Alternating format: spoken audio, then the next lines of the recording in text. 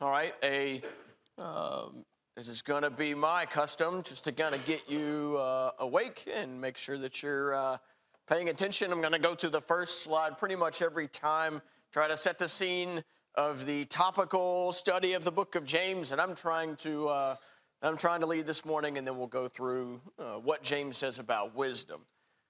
There's 4 layers of context. We talked about this way back in October. Every epistle, we need to understand the 4 layers of context in which that epistle is written. In this case, the cultural context is a Jewish one, a scattered Jewish one in a Greek-influenced world. Jews that are not all together, Christians who have a Jewish background but are not all together anymore, scattered about. They are very early on in the church's history, so they're scattered about, living without a complete Bible, living without apostles to help them to understand what to do, and they're surrounded by a world that they have to live in and account for, not having a Bible to read like we do, not having apostles around them all the time. The gospel context of this epistle feels a lot like the Sermon on the Mount to me. Lots of discussion and lots of topics around this is what citizens of the kingdom of heaven look like. This is what kingdom of heaven's citizens do. And then the context of the book of James within itself, like I mentioned, it floats from topic to topic, and that's how I'm trying to lead the discussion week to week, is float topic to topic. 3 other things to be mindful of that distinguish this epistle from others. There's a very strong tone of exhortation from a wise teacher. This is a book with a lot of imperative sentences. Do this, don't do that. Help others do this, don't do that. The structure is a little loose, at least to me anyway, jumping from topic to topic. There's certainly ways that we could blend the topics together, but there are multiple topics, not like a single congruent message like in the book of Galatians, where he talks about our relationship to the old law and the outputs of that. And then it's abundantly full of metaphors and illustrations. And today, in particular, I'd like to appeal to your own mind. You've got to make the metaphors, make the illustrations come to life that we're going to talk about. Otherwise, the book doesn't make sense as it should. There's a writer who said that this is the gospel of the common sense. The sentence structure is simple. The sentence structure is straightforward. It is easier to understand. So keep all those things in mind this morning as we talk about wisdom. Now, wisdom is a very broad topic, and I'm going to try and concentrate the discussions around wisdom to what James mentions in James chapter 1 and in James chapter 3.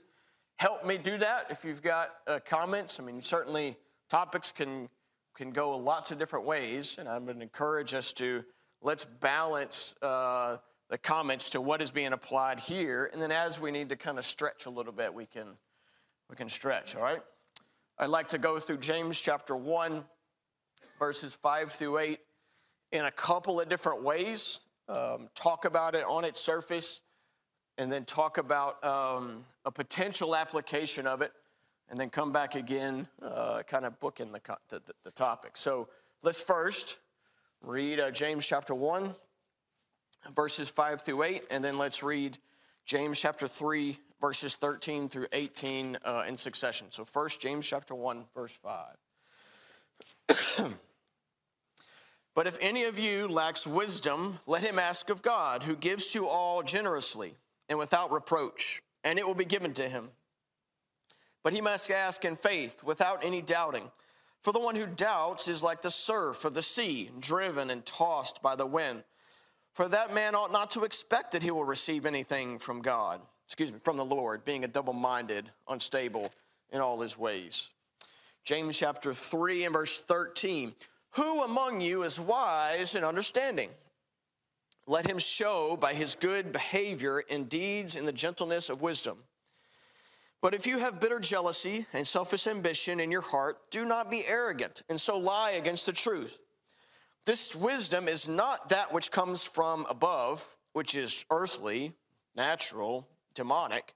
For where jealousy and self-ambition exist, there is disorder and every evil thing. But the wisdom from above is first pure, then peaceable, gentle, reasonable, full of mercy, and good fruits, unwavering, without hypocrisy. And the seed, and the seed whose fruit is righteousness is shown in the peace by those who make peace. Okay, back to chapter 1 and verse 5. The word wisdom, the word Sophia. So the people who were Greek in their heritage would have seen this word a couple of different ways.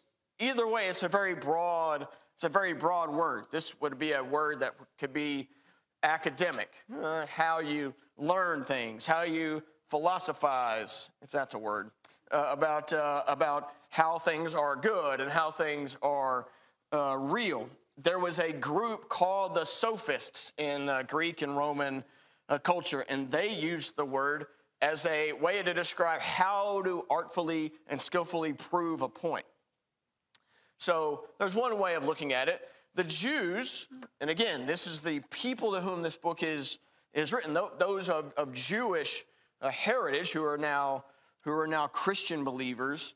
Sophia was a focus on the type of wisdom that is found in the book of Proverbs. It is skillful living. I like that phrase. Not just living, but skillful living. Not just the fruit of logical reasoning. Not just the ability to prove a point, but the skill that it takes to live a life is how the Christians who have a Jewish background would have seen this word that James is talking to them about. True wisdom comes with the connection to the book of Proverbs.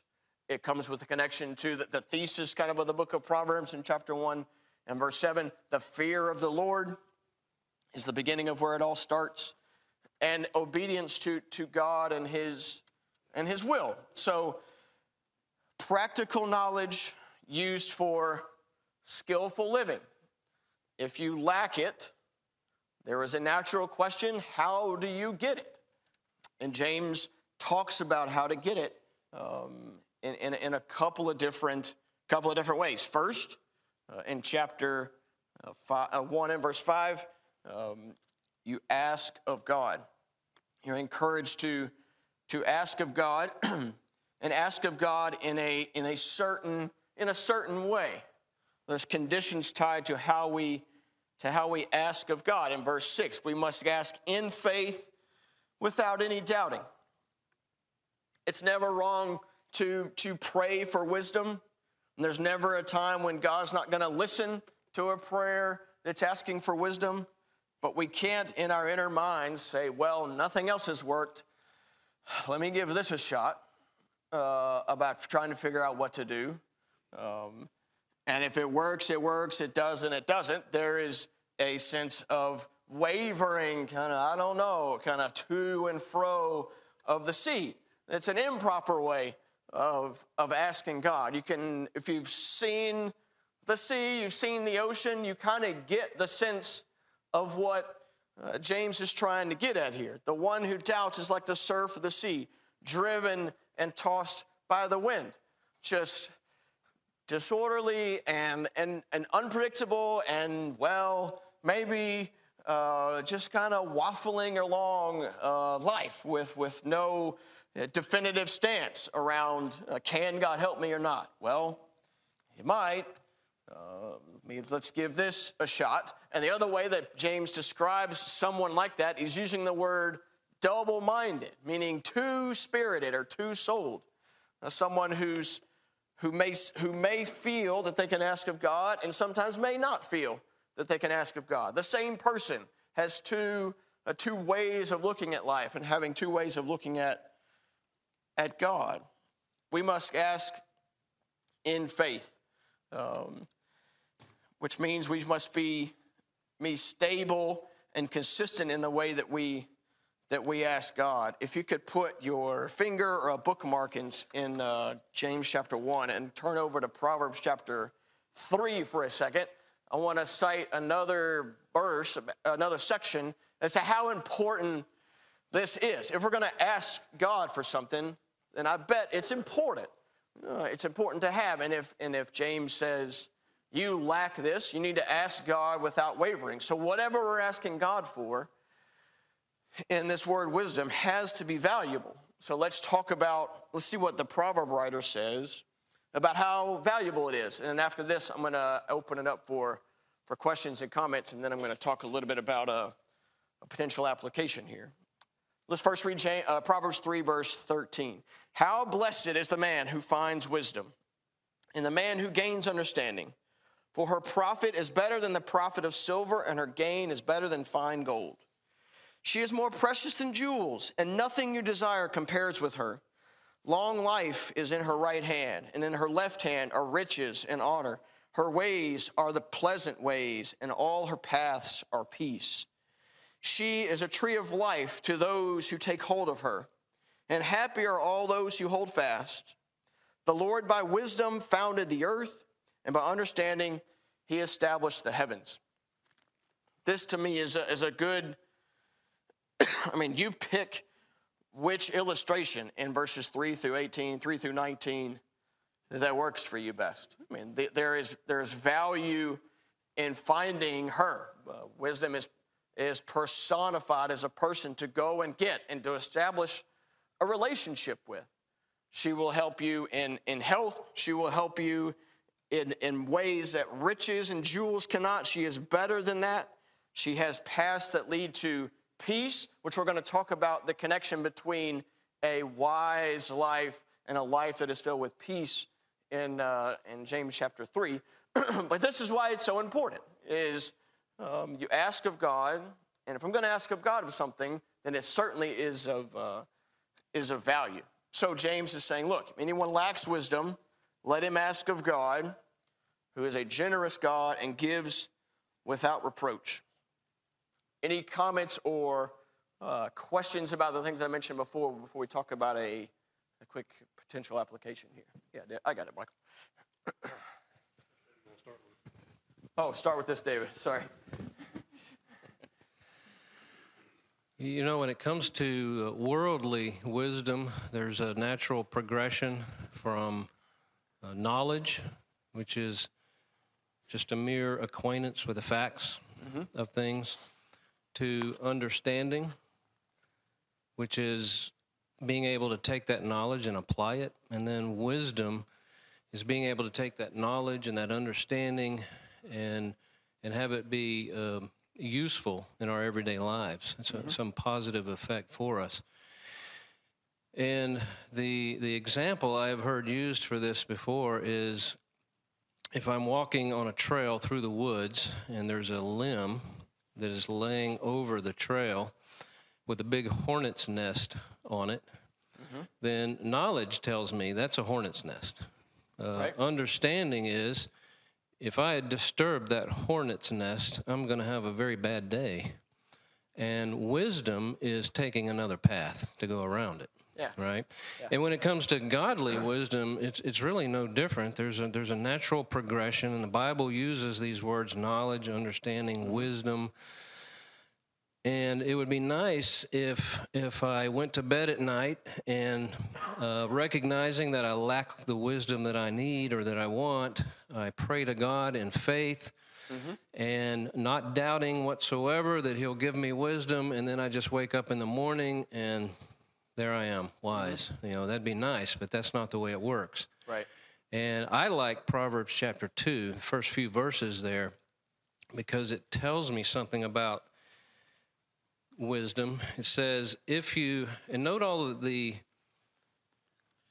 action that we have to take. That's our part of this. If you receive my words and treasure my commands within you, if you incline your ear to wisdom and apply your heart to understanding, if you cry out for discernment, if you lift up your voice for understanding, if you seek her as silver and search for her as for hidden treasure, then, so you have this if-then statement, then you will understand the fear of the Lord and find the knowledge of God, for the Lord gives wisdom, and from his mouth come knowledge and understanding.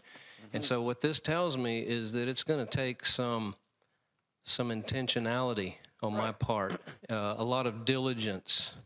Yes, I can pray I can pray in faith, nothing doubting that God will give it to me, but I have a part to play in this as well. Yeah, we're going to see some of that. Thank you, David. We're going to see some of that part you have to play with the balance of what he talks about in James chapter 3, because it talks about characteristics that are attached to behaviors that we have to have. Yeah, well said. Yes, David. I just want to see the connection between the preceding verses and then this section. In verse 5, it starts with the word but. So there is a connection. Mm-hmm. Connecting two ideas. And so you think about what we read and studied and discussed last week about trials and temptations and tests. Mm-hmm. Of course, you've got an instruction in verses 2 through 4. What our approach and our attitude and our response should be in dealing with those things. Mm-hmm. Well, it's one thing to say that and talk about it. It's something different to be able to apply that all the time. And so, from the standpoint of being able to consider trials joyful and endure them and produce the right character in our life, then he moves on. Mm-hmm. Not a totally separate topic, but there's a connection between these two ideas. And so okay, this is what I'm supposed to do. Mm-hmm. But if I lack wisdom, if I lack the skillful living to be able to rejoice in these trials and endure them as a child of God, well then, what do I need to do? Well, I need to be seeking wisdom, and he gives us instruction along that line of thought. No, I think wholeheartedly David is absolutely right. I've had this verse down the way in my notes, but let's go there now and kind of go along with this thought. If you could turn to Psalm 119 for a second, Psalm 119. You're right, David is absolutely right. If we ask of God and he gives generously, one of the forms in which we can be given wisdom is trial, to learn and to understand through, that we may be complete. Psalm 119, verse 65 through 67. You have dealt well with your servant, O Lord, according to your word. Teach me good discernment and knowledge, for I believe in your commandment. Before I was afflicted, I went astray, but now I keep your word. To me, at least the way that I read this, there's a connection between this prayer of discernment and understanding and what he's gone through, being afflicted. There is a sense in which, David's right, connecting the first 4 verses to the next 4, that one of the ways that God can grant us wisdom if we ask of it is to be given it through trial. And that's why we have to ask in faith. Because if we ask for wisdom and then something bad in our mind starts to happen, it is very easy to waver. Okay, I'd like to go on a small rabbit trail for a second. So back when we were in Texas, an application of James chapter 1 was brought into my house. We had a knock on a door, and if you've had this experience, maybe you have, and you can share for yourself. 2 Mormons were at our door, and we were about to leave, and I asked them if they could come back tomorrow, and they did. They came back to our house. We sat at the kitchen table, and they started to provide their testimony to me. And one of the things that we got to talking about early on was the Book of Mormon itself and its authority.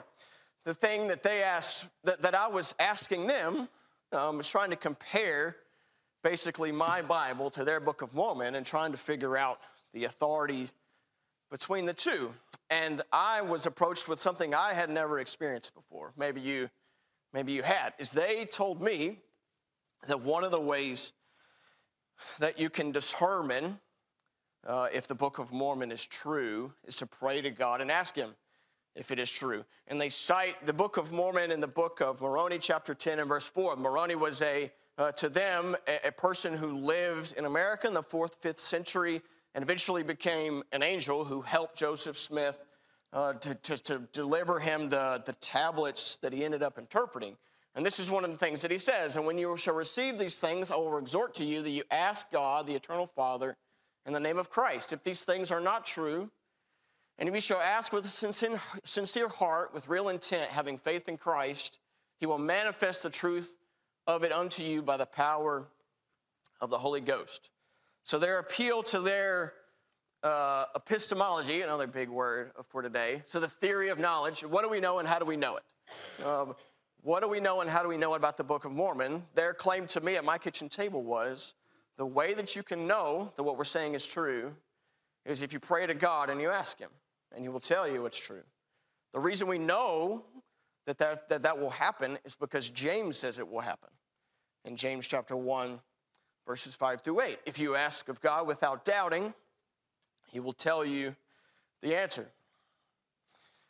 And I'll tell you, I'll freely admit, I was not ready for this line of reasoning. I don't know how well I handled it with them, but I've had a decade or so to think about it, and I'm not saying I'm going to handle it any better right now, but I'm going to try to because I feel like this is one of the grounding pieces of not only how they believe the Book of Mormon is true, but it is a potential application that I'm not sure that I'm in agreement with. The question becomes, is James telling us to pray to receive knowledge about something being true, or is James teaching us to pray to God for wisdom, and is there a difference in such a thing?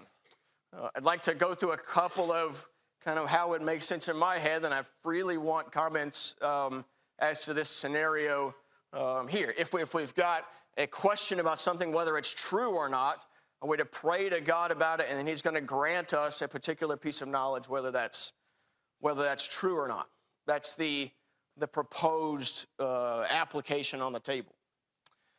So let's talk about it a little bit, and then again, feel free to add or edit to the things that I'm about to say. First, I feel like it's strongly about James appealing to wisdom, the practical, skillful way of living, and not whether or not some fact or some doctrine is true or false, is what James is appealing to that we're to pray about. For a couple of reasons. First, the Christian is lacking wisdom, not lacking knowledge. If it was about knowledge, he certainly had an opportunity to use the word knowledge, like David mentioned. These people are already believers. They already believe that Jesus Christ is the Son of God and was raised from the dead. There are things so therefore the Christians who are written to already have some truth, already have belief. Some things don't need prayer because they have already been revealed, is another comment that I would make. There are testable things in the Word of God that don't necessarily have to be prayed for. We don't have to ask. I'm going to use some extreme examples for a second.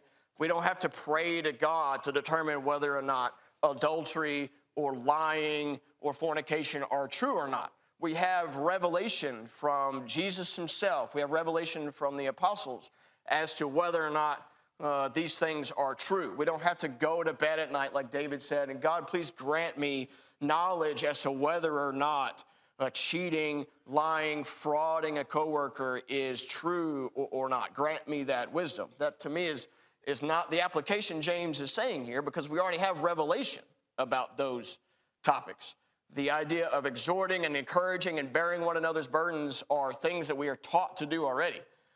There's not a need for God to reveal that to Shane personally or Phil personally. He's told us all the things to do in that regard. The Bible, when it comes to knowledge about what is true, the Bible makes an appeal to itself as the inspired word. 2 Timothy, Paul talks about that in 2 Timothy chapter 3, that all Scripture is given by inspiration of God and is profitable for all sorts of things, for reproof, rebuke, for correction and instruction in righteousness, so that the man of God may be complete. So we have the things that we need, and if we have a doctrine or a concern that is doctrinal in nature, we have something to compare to already. We don't have to try to figure out how to compare to what God tells us in a prayer. One of the more maybe obvious appeals, and this is the one that I made with them kind of on the spot, is it feels quite dangerous to have something that may be an objective fact or evidence that may contradict the personal testimony that God may or may not tell me. I mean, I told them, I was like, what if God doesn't tell me that the Book of Mormon is true? What are we to do then? And the conversation didn't really go much further, but my point to them was that you're asking me to do something personal, and if truth about an authoritative scripture or not is based on what God may personally tell me versus what he tells Tony versus what he tells Brian, there is a bit of a danger in that. Religious, spiritual experience certainly is important. It certainly plays a role, and I have no qualms about saying that. If you're not feeling this, there's a disconnect. But the feeling, the spiritual experience is important, but it's not complete if that's all that it is. Truth claims should be tested. And that's what the people in the Berean church did in Acts 17, right? They took what Paul was saying and examined their Old Testament and the connection he was trying to make between Jesus, the law of Moses, the prophets, and we're trying to figure out if that's true or not. So this is kind of my thoughts. And again, we're going to come back again and rehash what I said already about James chapter 1, verses 5 through 8. But the danger that I'm trying to outline is one of the ways of answering that first question. Are we praying to receive knowledge about something that is right or wrong? Are we praying for wisdom about how to conduct my life, how to interact with people?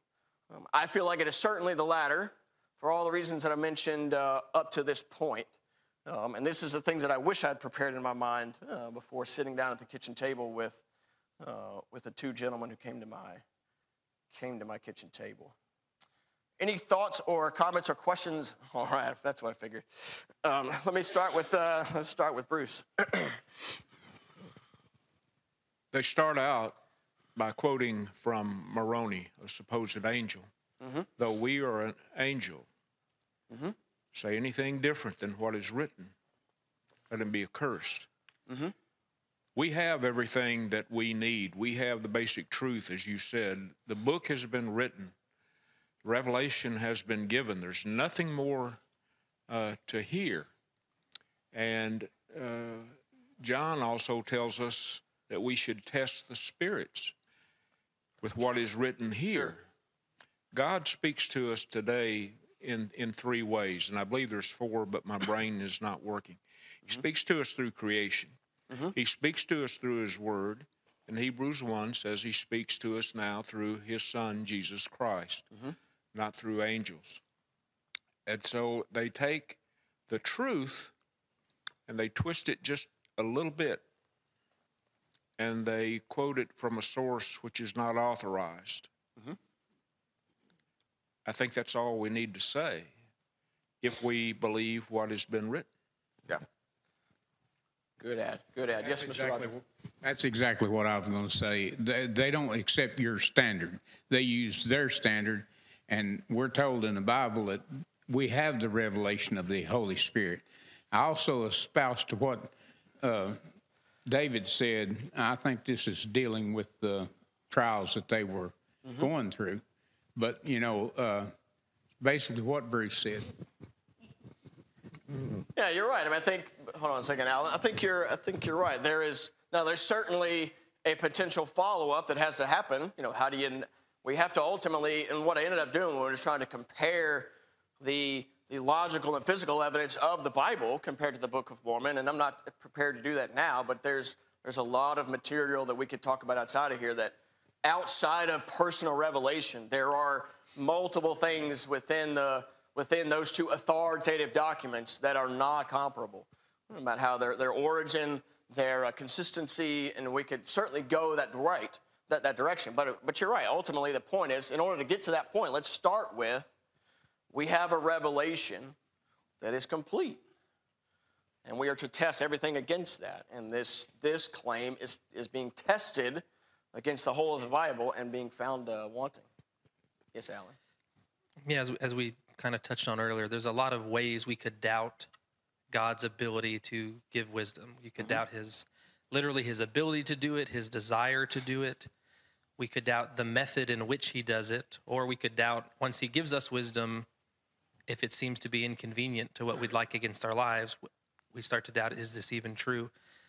Going to God and saying, I know that you've given me your word, but I doubt I can find the answer there. Just tell me. Yeah. I mean, that literally is meeting the definition of a doubtful prayer. We're saying, I'm not sure that you've given it to me. Just give me some type of sign instead. And Jesus dealt with, the religious rulers often saying, you're wicked for just wanting signs. It's already been explained to you, but you're doubting the wisdom God's been giving you, and you're just wanting it different. Yeah, well said. Well said. Yes, Ms. Karen. Just very simplified to me. You can't have wisdom until you have knowledge first. It's kind of like the example David Creech gave and those steps. You gain knowledge, which then leads to wisdom. And I just popped open Webster Dictionary, the definition of wisdom. I mean, take it or leave it. But it basically sums up that it's accumulated knowledge. So to me, to have wisdom, you first have to have some knowledge. Right. We're going to expand on what Ms. Karen is saying in chapter 3.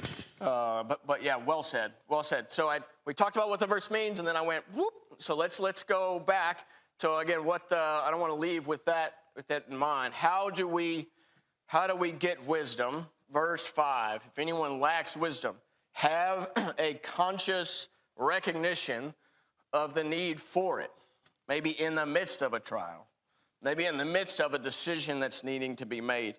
Day to day, there has to be recognition that we need wisdom. I even think, I'm convinced the Bible is written for the critical thinker. James could have said, you need wisdom for all your trials, but he didn't. He said, if anyone is deficient, if anyone lacks wisdom, so you're reading this, does this apply to me? It is a deeper way of reading the verse, because now you have to make it personal. Recognizing the need for it requires, humility. We must go to God before going to other people for wisdom. Charles Spurgeon, I like this a lot. We are so ready to go to books, to go to men, to go to ceremonies, to go to anything except God. Consequently, the text does not say, let him ask books, nor ask priests, but let him ask of God. I just thought that was great. It's really good comment. We can certainly ask brethren, right? There are multiple passages that talk about going to elders, to going to brothers for guidance. There's the examples we'll talk about later about teachers and things like that. So there's going to be an exchange of information, an exchange of skillful living amongst us, and that's not a problem. But it's incomplete if we don't go directly to the God of heaven and ask him to show us his way. I know I don't do that as often as I probably should. Praying to God for help rather than going to books or relying on someone here or relying on a podcast or a ceremony or something like that to help to guide me. How about don't go to anybody? How about praying about it? I don't know if this is a good application, but this is something I do from time to time. At work, there are certain moments, and I'm sure everyone has it, where it's at school or at work or in life, where there's about to be a very consequential meeting or a very consequential discussion. Sometimes we call them career-limiting discussions sometimes, where you have a situation where, like, you know what, this could be a thing. If I'm walking into the building, or if I'm visiting one of our refineries and they haven't seen me for a while and I'm about to give them a hard time about something, I will ask God, God, grant me wisdom in this situation. That's it. It's my full prayer. The reason I feel like that's a good application is because it is day to day. I feel like I've prepared, but ultimately I need God's help throughout day-to-day life. There's not a certain situation where we can just pray really, really hard on Monday morning and that's it. You know, it's kind of like David's analogy last week about going to the gym and working out. You could leave this place today and you could go work out for 8 hours this afternoon and then be done for the week, and it will not be effective, right? It's same. So there's a sociologist out in the world. His name is Simon Sinek, and he has a similar analogy about going to the dentist. I went to the dentist last week, and the dentist cleaned my teeth way better than I could ever clean my teeth.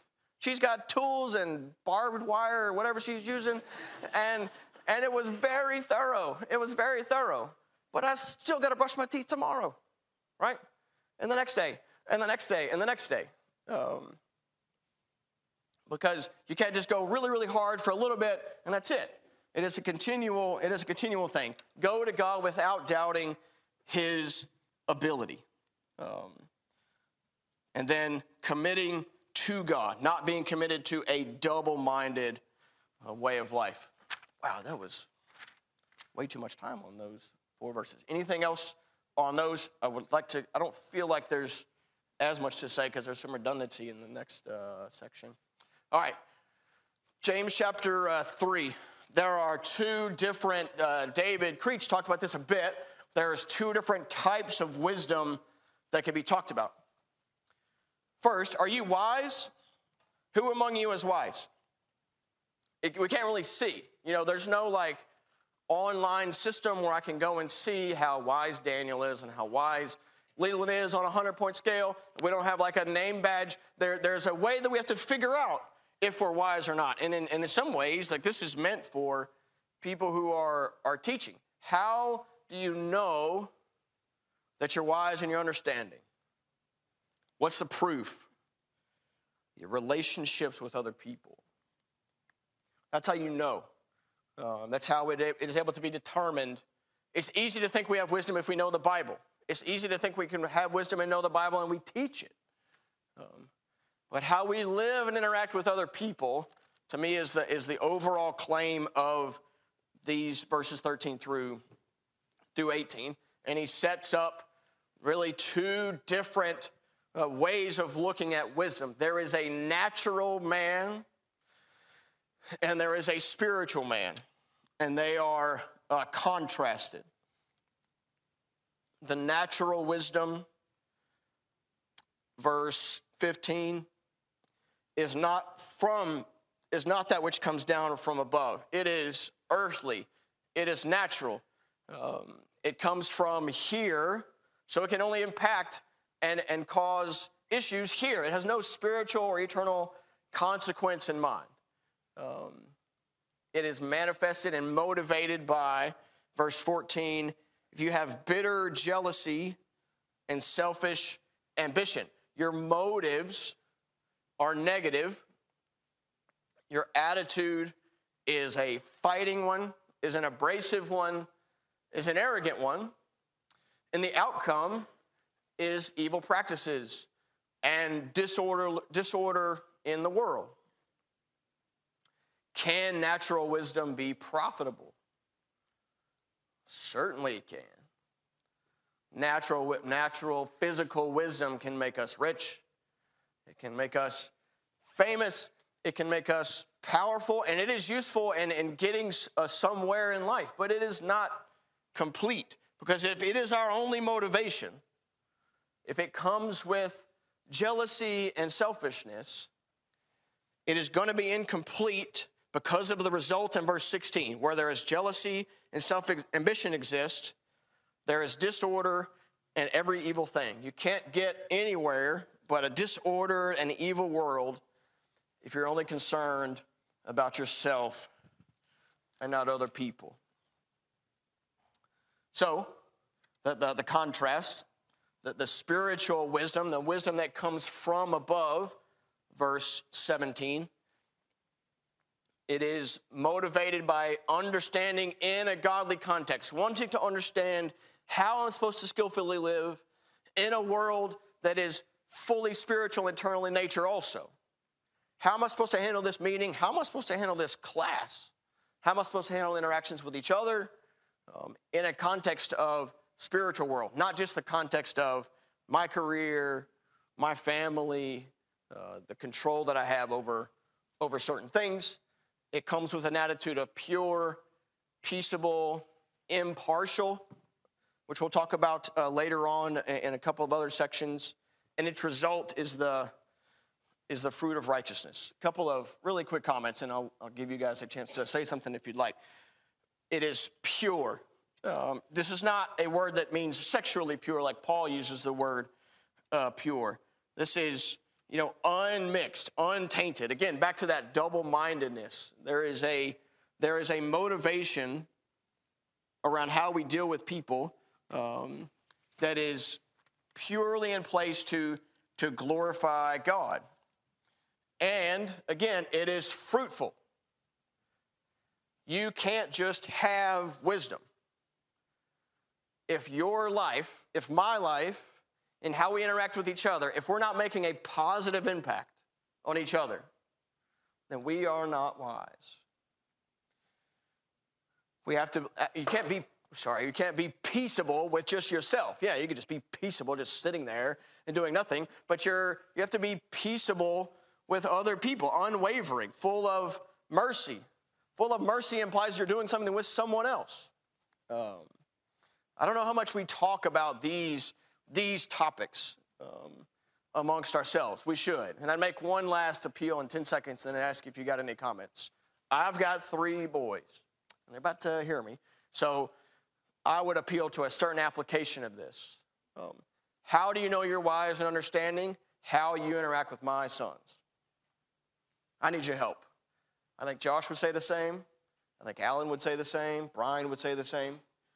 If you're wanting an application of how to apply, how do you know you're wise and understanding? It's how do you talk to our boys. That's how you know, and that's how I'll know. All right? Okay, 20 seconds. Anybody got anything they'd like to say real quick? Fully wise? All right. We're going to talk about worldliness and money next time. Thank you for your attention.